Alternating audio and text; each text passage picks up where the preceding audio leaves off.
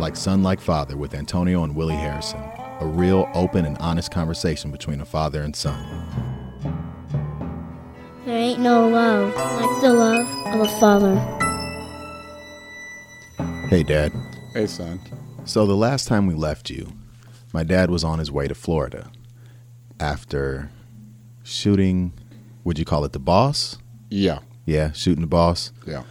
And the rest of the town gathering some money, giving it to Granny to get him out of there because they knew that they were going to come back to take him away.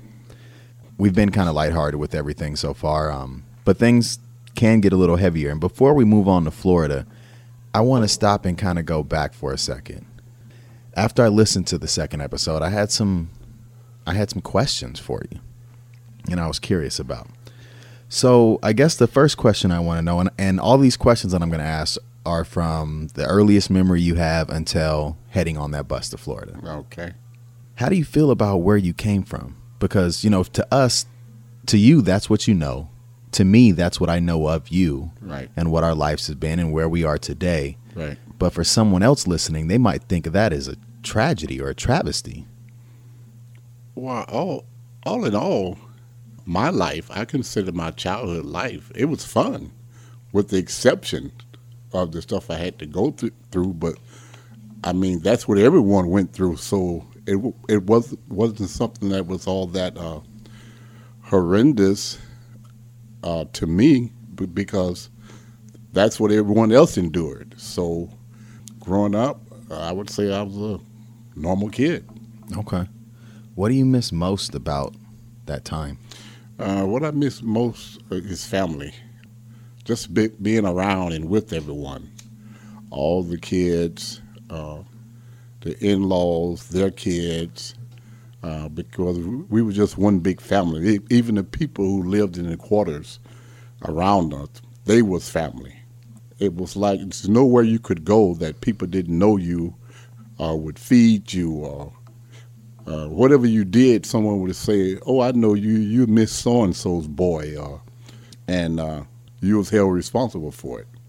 Even people that you didn't know, if you did something wrong, you were subject to get a beating or whooping for it if they caught you doing it.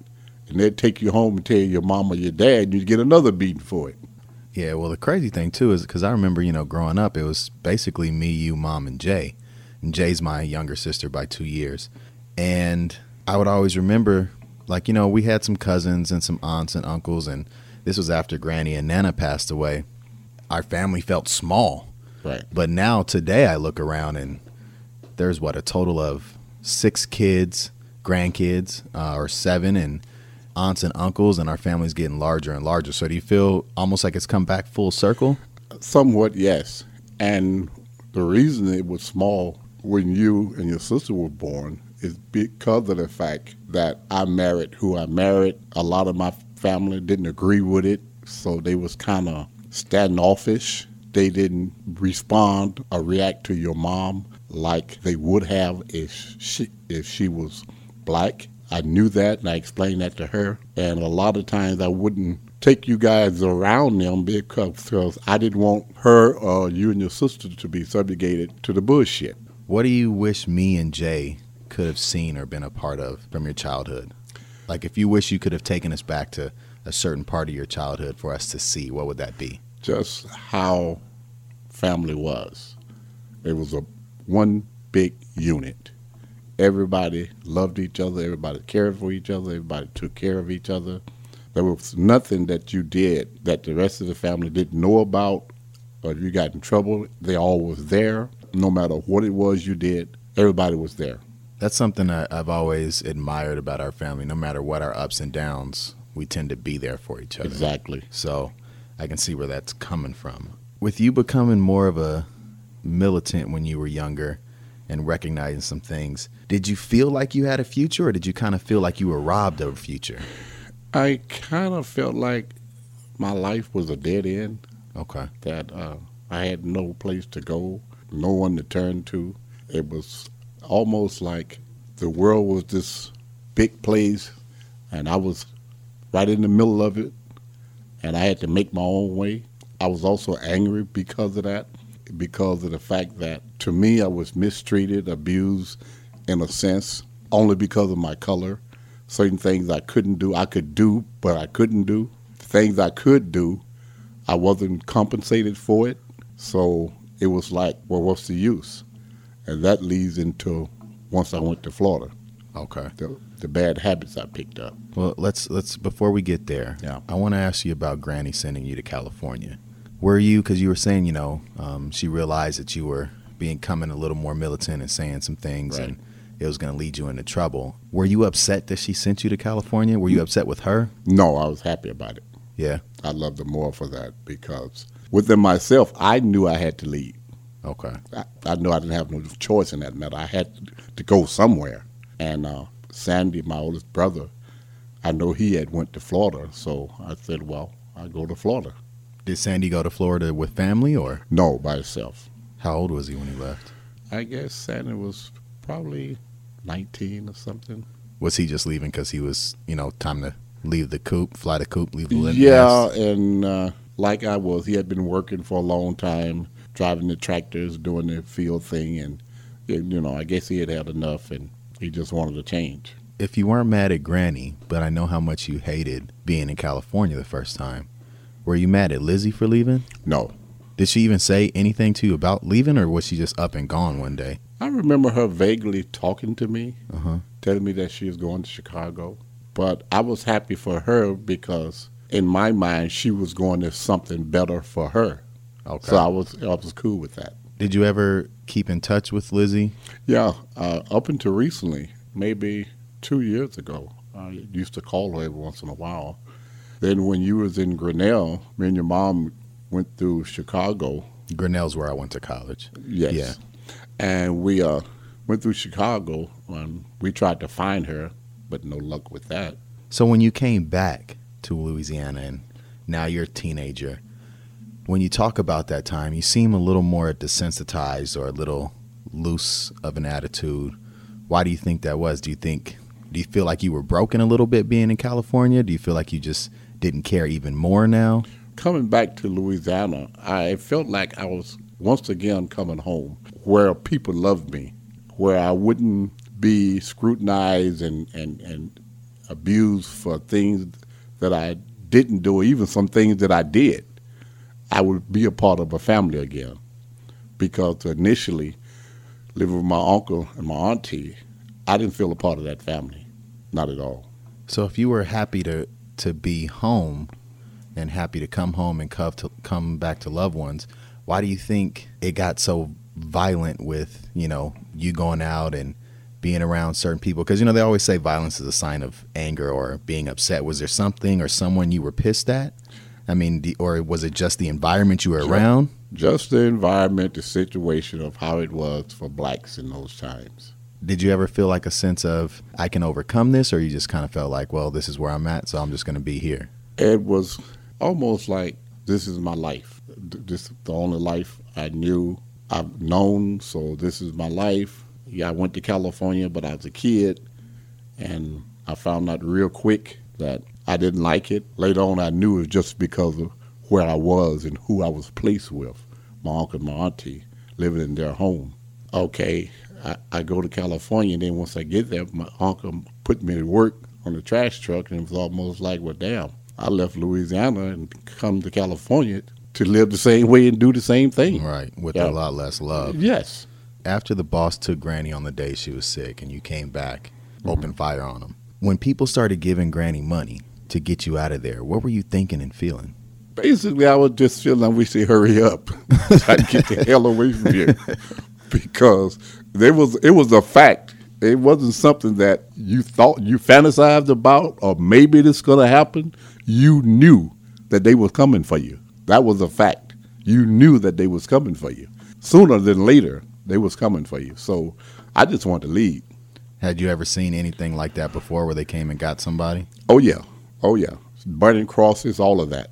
Do you remember what Granny said to you before you left to go to Florida? I remember Mom just saying that she loved me, to be careful, to take care of myself, to write, and try to find my brother, Sandy. So now you're heading to Florida, but now at your age, when you look back at the first 15 years of your life, what do you think of yourself and your situation at that time? To be honest, I felt as being a man, I was a man, so I had to do what was necessary to take care of me. I wasn't scared. My journey on the bus to Florida, it was filled with anticipation, anxiety, a lot of different emotions because I didn't know what I was going to.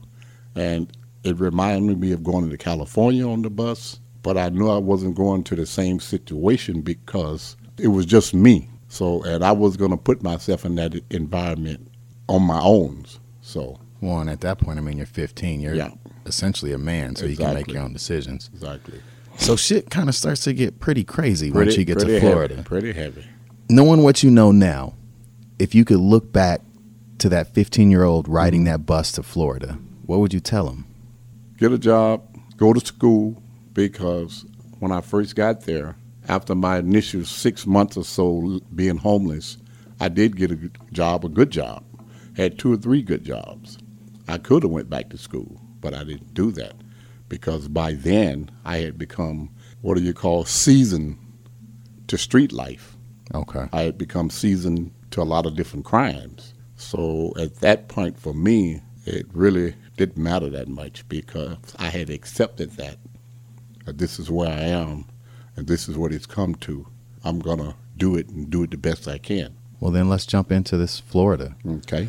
We ended the last episode with you talking about you were getting on the bus to Florida. You had $45 in your pocket. You didn't know exactly where you were going. You didn't know anybody in Florida. You just knew Sandy was there, but you didn't know where he was. Right. Where do you touch down in Florida? In Miami. You just chose Miami? I chose Miami.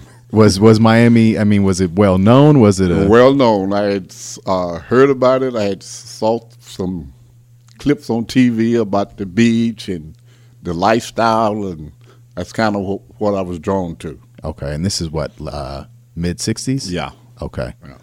So you get to Miami, Florida. What do you do when you get off the bus? You don't know where you're going, so what'd you do? I just kind of walked the streets for a couple of days. Okay. Different directions. At night I would, just like the homeless, I would find a spot in a corner somewhere. Eventually my clothes start to get dirty, start to smell, and after 2 or 3 days I found this junkyard, climbed the fence, and there was a vacant school bus, and the seats were out of it, most of them. So that's where I started sleeping at. And I would go there late at night, climb the fence, get him in the bus, go to sleep, wake up early and leave before the man opened his business up. Right. And sometime I had to run out because he'd been already open up when I wake up. Mm-hmm. I did that for maybe 6 months, I guess. And were you panhandling at this time? Were you? I was panhandling, I was stealing, I was doing whatever. And nobody saw you as like, here's this 15, 16-year-old kid wandering the streets. Like no one ever said like, hey kid, what are you doing out here? No, because I've looked the same all my life. I didn't look like no kid. Okay. My features were the same. Just I was a little shorter because I didn't grow really at height until I was damn near 20 years old, 21. Okay. But as far as facial features, if you saw pictures of me when I was a kid, I basically looked the same. Okay. So you didn't know I was. So you had manly features. Yeah, and everybody. Yeah. Yeah, you didn't know, and the way I talked and did things, it was the same as being an older person. Well, yeah. After everything you had been through in the first 15 years, that'd make you grow up quick. Really. So I met this family. I met these 2 guys, and they were brothers. Where'd you meet them? Do you remember? On the street somewhere, at this cafe or something, and I don't know exactly how we became friends, but they were in Miami visiting from a town called Immokalee, Florida, which is not that far out of Miami. Was that another country type town or was it Yeah, city? it's a little small town. Okay. So they invited me to go home with them. What were their names? Man, to be honest, I can't even remember. I know their last name was Henry. Black dudes, white dudes? Black dudes. Okay. The last name was Henry. I went to Immokalee with them, and I lived in their house for about maybe a month. I was working at a gas station doing odd things, but I left and went back to Miami. I just didn't want to impose on them and their family. So I went back to Miami. Had you been searching for Sandy at all, or No, no? no. You just figured it Yeah, happened when it yeah, happens. Yeah, exactly. Because of the fact that I didn't want to impose on their family, and I didn't know these people, and it was like, in my mind, it was like, well, what do they really want? What's Yeah. really happening here?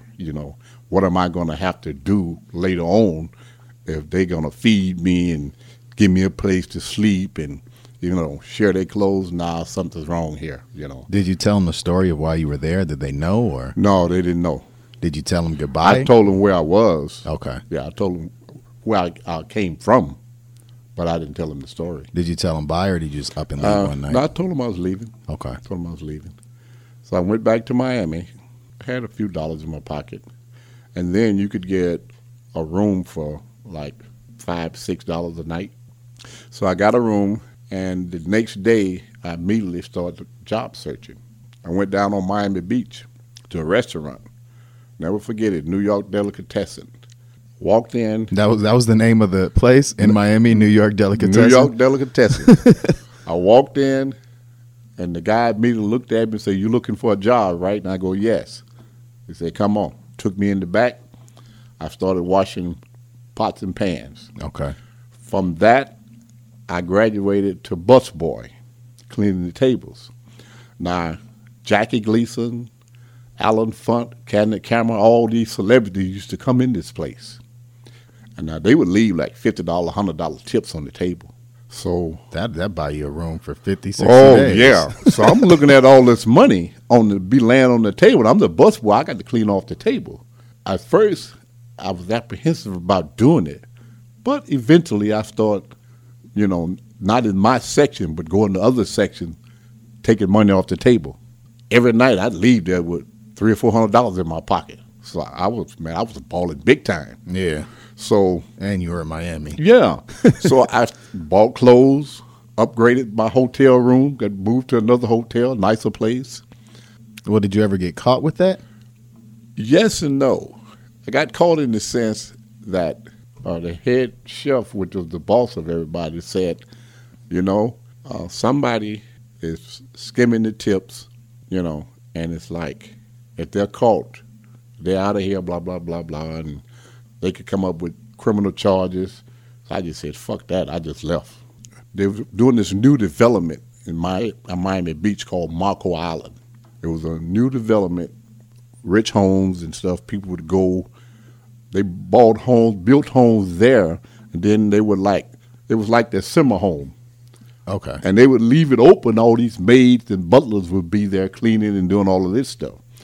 So I got a job on Marco Island doing landscaping. First, it was doing the highways and stuff, putting down the blacktop and all of this. Then I was doing landscaping, putting in the flowers, the sod on the ground, and helping with the water sprinklers and all that stuff. Did you ever stop and think, wow, how much Granny loved flowers and gardening? Yeah, You were. I used to think about that.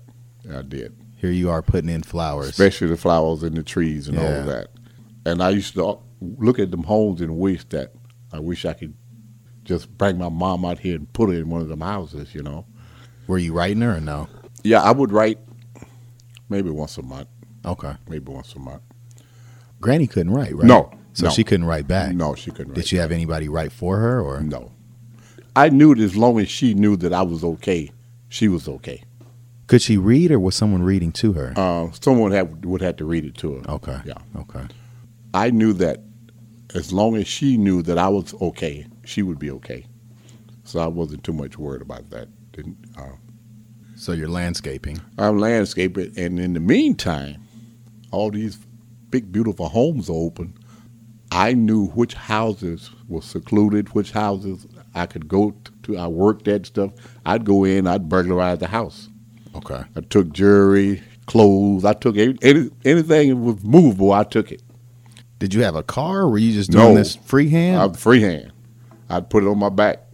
Couple of nights I had to hide from the police in the scrubbery and stuff, and I had my sack. I had to run off and leave my sack, but I came back and got it. And by being on the street, I knew who to fence it to.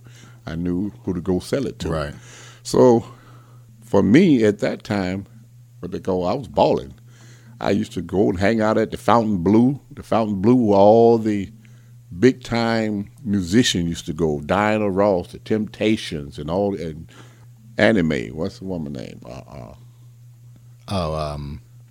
Tina Turner. Tina Turner. Yeah.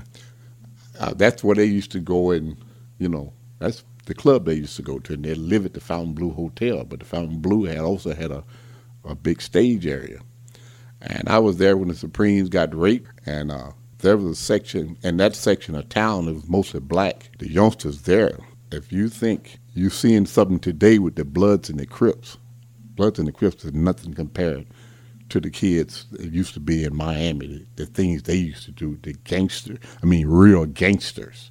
They would do some hell of a shit. And certain cities, Ebo City, I remember Ebo City, Jackson Heights, the police wouldn't even go into those places. They were so bad. Were they just shooting, killing, robbing? They would do anything, yes. They would do anything. Did you get mixed up with these cats, or were you just kind of stay clear? They didn't bother you? They didn't bother me because they kind of knew I was on the street. Yeah. So, it's like birds of a feather flock together. Yeah. So it's like they didn't bother me. I could go down in there and whatever, but it was cool. Okay, after the landscaping, and I left that job because the boss said, okay, somebody been breaking into houses. That's some heavy shit that's going on, and if my crew have been involved in it, I'm going to personally turn you in. So I had met these other two guys, Chuck and Skeet. They was from Tampa, Florida. Were they working the landscaping with you? Yes. Okay. So did they know you were burglarizing homes? It was us three that was doing it. Okay. So it was the three of us. At first I started doing it by myself, and then I was talking to Chuck one day. I go, man, they be leaving them houses open. He go, I can trust you, right? I go, yeah. He said, me and Skeet already hit a couple of them. I said, damn, well, I have too. So that's kind of how we hooked up. Right. So we started doing it together. Once the bosses said what they said, we left, and we went to Immokalee. Now, Immokalee was a small town. Now, is this the same place that you went with the first two guys that you were living with when you first got there? Yeah. Okay. Yeah, that's why I went back there, because I knew the little city. Uh-huh. It was a cool little spot. So we go because Skeet and Chuck was older, but maybe 2-3 years older than I was. Uh-huh. And like they was on the run from Tampa. Do you know what they were on the run for? Yeah, they did robberies and stuff. Okay. So we go to Immokalee. Now, Immokalee is a migrant town.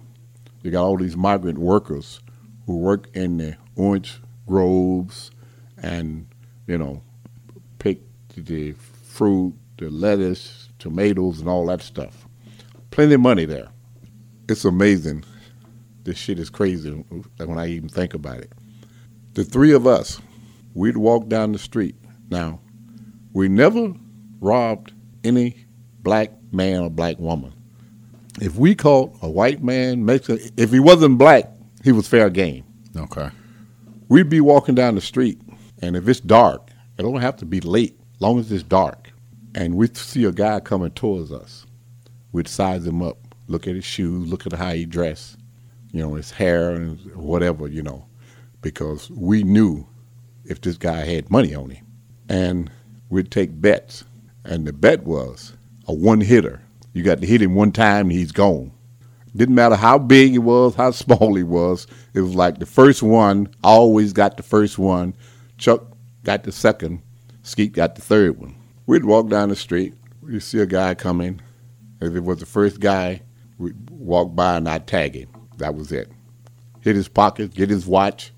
If he had the nice jacket or shoes, we'd take him. That went on for months. No one ever, you guys never got busted? No Never. one ever put you up on the police looking for you or anything like that? No, because the guys that we robbed, they didn't see nothing. Yeah. It was like you walking down the street and all of a sudden you constantly passing people. We'd even do it if there was other people on the street. Wasn't necessarily no empty street. No. You walking down the street and all of a sudden, boom, your lights out. So they didn't see nothing, and nobody's going to say anything. At that time, Yeah. at that age, did you ever feel bad about doing that shit? No, because at that time it was like it was fun. And each time I did that, it was like I was hitting that guy that I shot at. Or either some of the guys that I had to bow down to back home. Did you ever picture your uncle from California? No. No. We did that for a while. Okay, we graduated from that to banks. We robbed 3 banks, I remember. All right, now hold on, pause. When did you decide, we're tired of giving people 2 pieces and a biscuit to go to robbing banks? Because we had moved to an exclusive hotel, wearing nice clothes. We had even bought a car.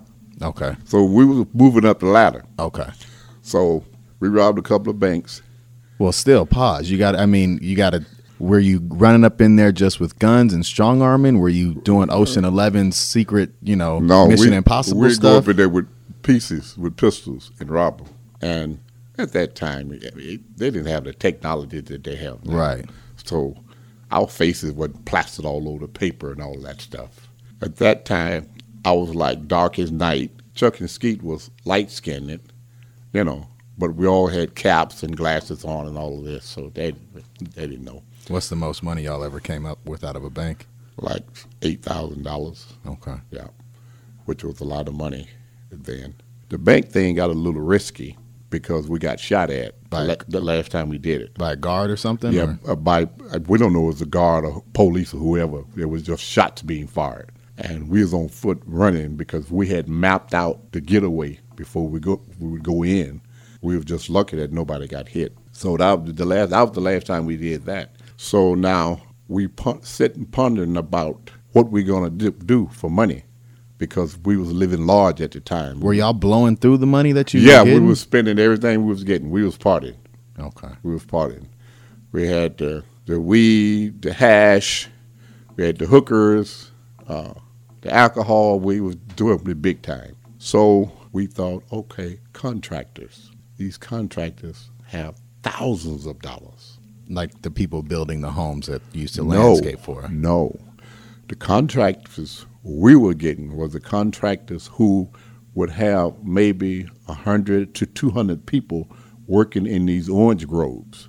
Because they would take these big buses, 2 or 3 of them, go pick up people in the city and bring them to the orange groves or whatever to work. And at the end of the day, they would go to the bank and get the money to pay these people. Okay. Now, all of us had worked in the orange grove. Back then you could make up to $200 a day if you worked really hard.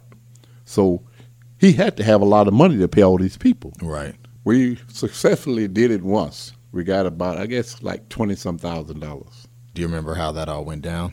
Yeah. We had followed the guy because, like I said, we had bought a car, a Buick. We followed this guy. He goes to the bank. From the bank, he would come back to the orange grove, and he always had 2 other people with him. So we're like, well, this is a problem. How are we going to get around these other 2 guys? Took about a week. We followed him, and he goes back to the orange grove. And once he gets to the orange grove, the 2 guys was with him, got out of the car, got on 2 of the buses, and went down in the field. To go pick people up. Yeah. So we immediately jumped on him. And they had always had secret compartments in their car under the glove box, under the dash or, under the seat, with the seat out up on the passenger side that was built in so you could put the money in there and stuff. So we learned that real quickly. The second time we did it. You just robbed him with a pistol, or did you give him one punch and then go into his car? We just robbed him with the pistol. He just gave up the money. He gave up the money. And y'all got like $20,000? Yeah, because he knew we were serious. And y'all just went and partied that all off? We just went, but it took about maybe a month. Okay. Maybe a month that was gone. Second time, this guy, he had about $30,000, $40,000. We searched everywhere. He would not tell us where the money is. So we carjacked him and kidnapped him, took him from Immokalee to the Everglades, which is down what they call the Tamami Trail. Putting people in Everglades was a real thing, so people really got scared of that type of stuff. Well, apparently this dude didn't. Oh, really? Because he wouldn't give up the money. So I'm driving, Skeet's in the passenger seat, Chuck's in the back with him. So all of a sudden I hear, pow! I turned around, Chuck shoots him in the leg. And Chuck was a mean dude. Chuck, I'm going to ask you again. He said, matter of fact, pow, shot him again. He shot him in the shoulder. And the dude told us where the money was. It was in the trunk, floorboard of the trunk. Uh-huh. Wasn't the floorboard. Like kind of where you would keep a spare tire or something. Yeah. But it had a secret compartment back under, like, the seat. In the back seat. In the back seat. So we got the money. So now we saying, okay, well, we done shot this dude.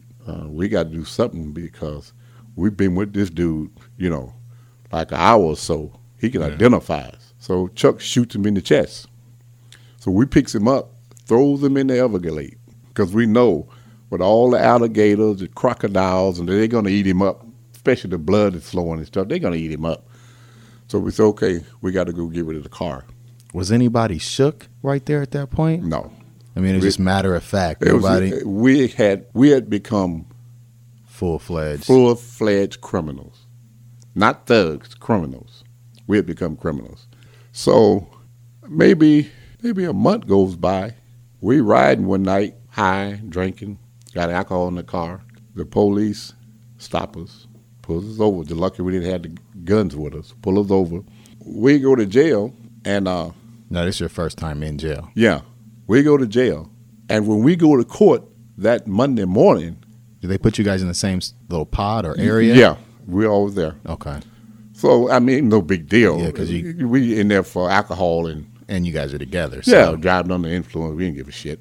We go into court that morning, the three of us, and lo and behold, who's sitting there but this dude that we shot 3 times and threw him in the Everglades. As a witness or something? Or I don't know why he was there, but the minute we walked in, this dude jumped up and started screaming and pointing. That's them, them the dudes that robbed me. Oh, my God. And we looking at each other, looking at the door. I wasn't nowhere to run. We thinking about breaking the hell out of it, but we couldn't go nowhere because we didn't even go to court. They took us back and locked us up. Then the detectives come in and start talking to us, blah, blah, this, blah, blah, that. Were y'all thinking this is it? It's a wrap? Yeah. But anyway, it all came down to I got 10 years, Chuck got 8 years, Skeet got 3 years because Skeet turned state's evidence against me and Chuck. Oh. How'd you get 10, though, if Chuck's the one who shot him? Don't ask me. I mean, I really don't know how that happened, but I ended up getting 10 years because I was put as kind of the ringleader. Okay. Because it's like I had no family ties in the community or nowhere around there, even in Florida itself. Apparently, they knew other people. Once their family got involved and all of this stuff. All right, so let's take a step back then, because now I'm curious. I want to know what Chuck and Skeet were like. What was Chuck like? Chuck was this quiet, dangerous dude. Was he a big dude, little dude? He was pretty good size, pretty muscular. Never worked out, just kind of one of them dudes, kind of real stocky, football big. Yeah. But not chunky, muscular. Skeet was really thin. Skeet was a pretty boy. Okay. Yeah, he was a woman's man. He used to get all the ladies. He used to get ladies for me and Chuck and stuff like that. Yeah, Chuck was the dangerous one. So if Chuck was the dangerous one, Skeet was the lady man, what would your label have been? My label would have been unpredictable. Okay. Yeah, I was the unpredictable one. I'd laugh with you, but if something went wrong, you was in a world of trouble because my switch went on and off just like the light switch did. Were you surprised that Skeet turned over state evidence? Yeah, very much so. Did you and Chuck ever talk about it? Yeah, we did. Did you guys ever see Skeet again? No, never. Because anytime someone does that, you're not going in the same place. Right. Yeah, he went to PC. Yeah. He went to PC. So we don't even know if he did any time, because he told everything. Everything we ever did, they knew about it. Now, were you and Chuck were you guys sent to state, federal prison? We were sent to state prison. Chuck was sent to a different part. We were sent to Rayford State Penitentiary because we was tried as adults. And so you were only what then, 17? Like 16, 17. So all that shit happened in the span of a year or two? Yes. God damn. Didn't take long. we all were thinking like, well, we're still teenagers, We're not even 20 or 21 yet, Right. or 18 even. So we ain't going to get no time, not in the state of Florida. We've tried and sinners as adults. So you went to Rayford? Rayford State And Penitentiary. he went to... Chuck went to Rayford also, but he went to another section of the prison. Okay. Yeah. So I didn't see him during the whole time I was there. You've never been in jail before. Yeah. The guy that you guys thought you had disposed of is now right there pointing you out. Pointing us out. And then one of your closest friends, Rats, Tells everything. on that bus ride to Rayford. I was angry. I was Angry at Skeet? Or I was angry at Skeet, praying I see him. So you weren't even thinking about the fact that you were going to prison? No, didn't bother me. I was praying I see Skeet because I knew if I saw him, I was going to be there the rest of my life anyway because I was going to take care of him. And that's the last thing that I heard from Chuck. Okay, I'll see him because he lives in Tampa and I live in Tampa. I know his family. And one day I'll see him and I'll take care of it. Did you ever see Chuck or again? Skeet again? No, neither one. Wow. Neither one. Do you remember their last names? No, I don't. I was going to say, that'd be No, I don't. hell of a thing to look them up right now. I don't think I want to. I don't think I'd want to. So you're pissed off at Skeet as you're riding the bus to Rayford Right. State Prison. You've got 10 years hanging over your head. You're not worried about I'm about to miss 16 to 26 or 17 to 27? No, wasn't thinking about it at all. Were you worried about being in prison for the first time? I mean, because nowadays most people will start in, city or county and then head off to prison. You went straight to it. Straight to prison. No, I wasn't worried because at that point I was hardened. It was like, I got to do what I got to do. And if anyone stepped to me, I'm going to have to do what I need to do to survive. So my only concern was what I was going to have to do once I got there. Yeah. Because I had heard rumors about the booty bandits and all of this. And Do you remember what you felt like when the judge said 10 years? it was, Do you even remember that moment? yeah, I do. Wait. Before you answer that, did Skeet have to get on the stand in front of you and Chuck and testify? No, he wasn't even in the same courtroom. Oh, okay. Yeah. When that judge, it was like somebody cut the lights out. For a period of time, I couldn't see nothing or hear nothing. I just went blank when he said 10 years because I knew I was going to get probation or go to the boys' home or something, Yeah. But when he said 10 years state penitentiary, it was like, holy shit. And like the lights flipped off, And actually, when the reality of it all came back to me, I was on the bus ride heading to the state pen. Well, we have to stop there. Got to tune in next week for the rest of this chapter. Love you, Dad. Love you too. Thank you for listening to Like Son, Like Father on the MPD Network. For more shows and more episodes, visit Multiple Podcast Disorder Network. That's mpdnetwork.com. Or leave a comment by emailing info@mpdnetwork.com. # Like Son, Like Father in the subject line. You can also visit the Facebook page at facebook.com/mpdnetwork and follow the Twitter feed at Harris Antonio.